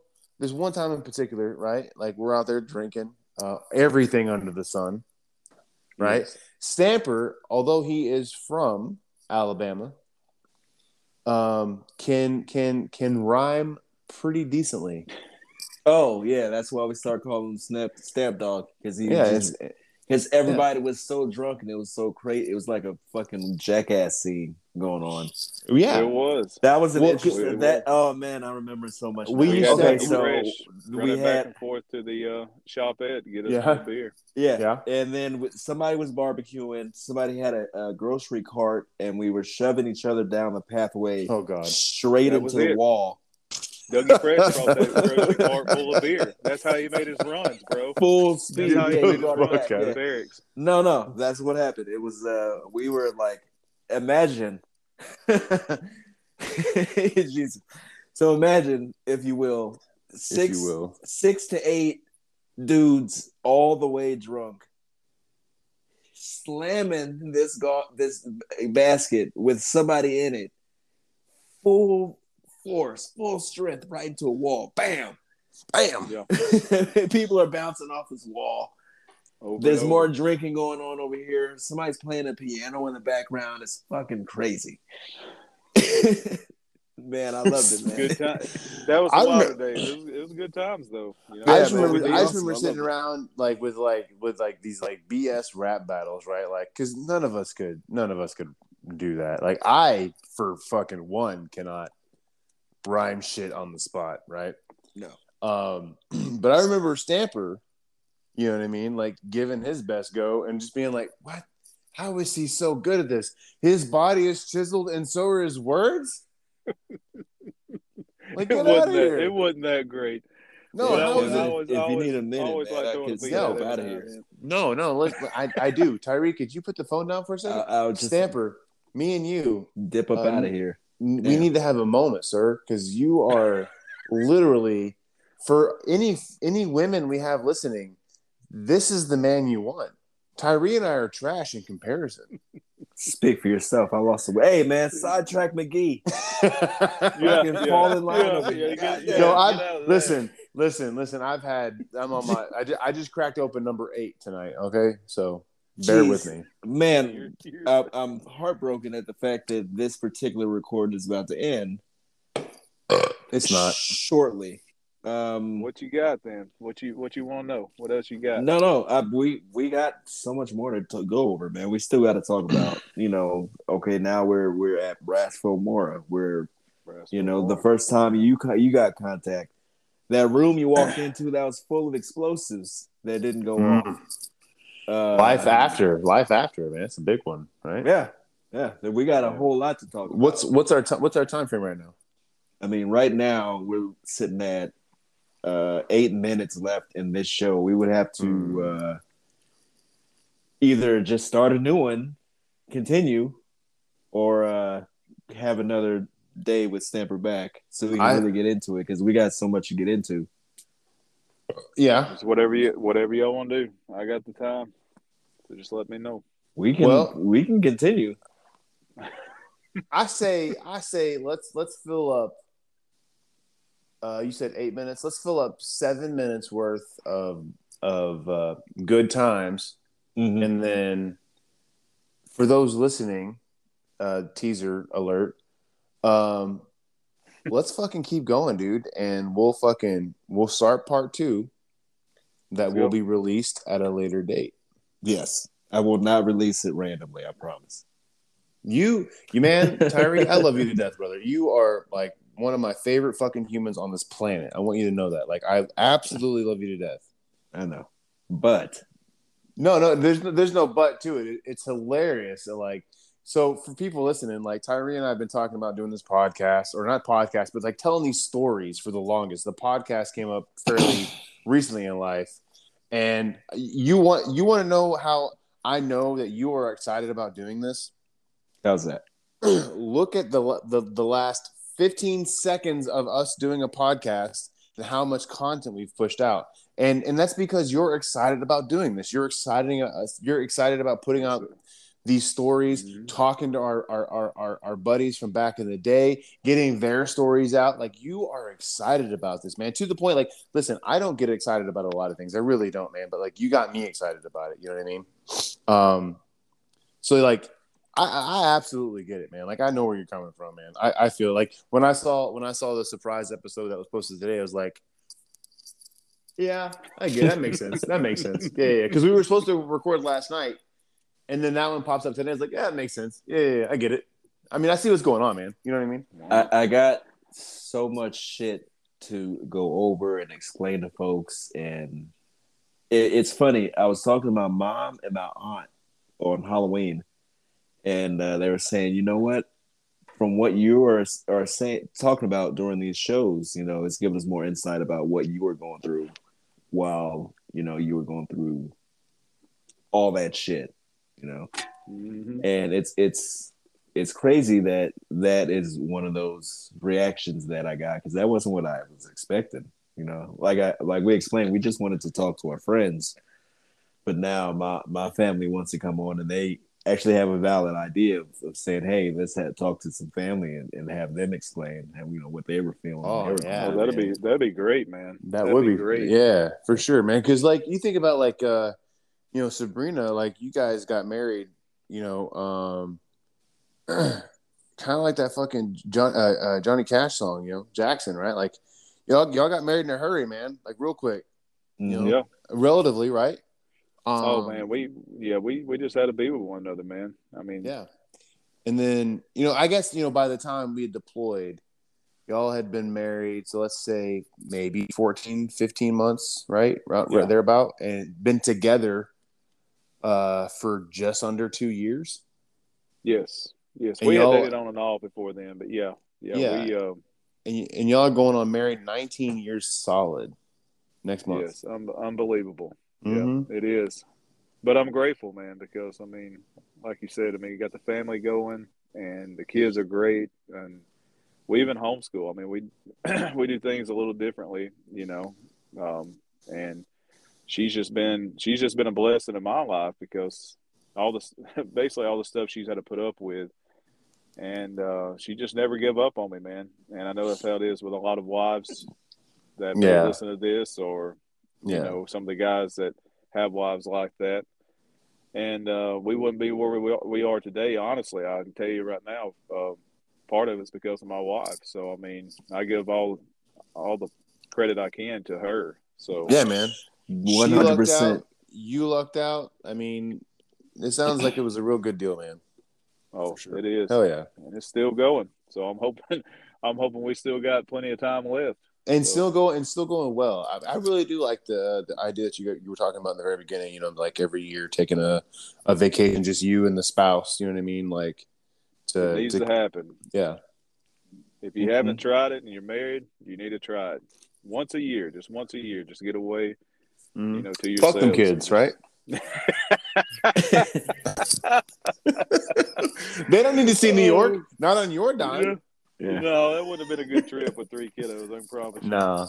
You said the youngest was how old again? I forget. He's 8. Yeah. Oh, yeah. 8. That would have been hectic. Oh, it would have been. We already knew that when she planned the trip. She just like, that will not go well. So, yeah. But yeah, man, it's wonderful. I don't know what else she's got planned up, you know, up her sleeve in years to come, but hopefully there's many more years and many more adventures. Oh yeah, for sure. Now, Stamper, I have one question for you. One very important question for you. Now, wait. Before you get to that question, I gotta cut you off because we are out of time with this tape. We're gonna have to start a new one. No, Kick real quick. another one up. All right, well, 2 minutes. Stamper. What's up? SEC, Auburn or Roll Tide?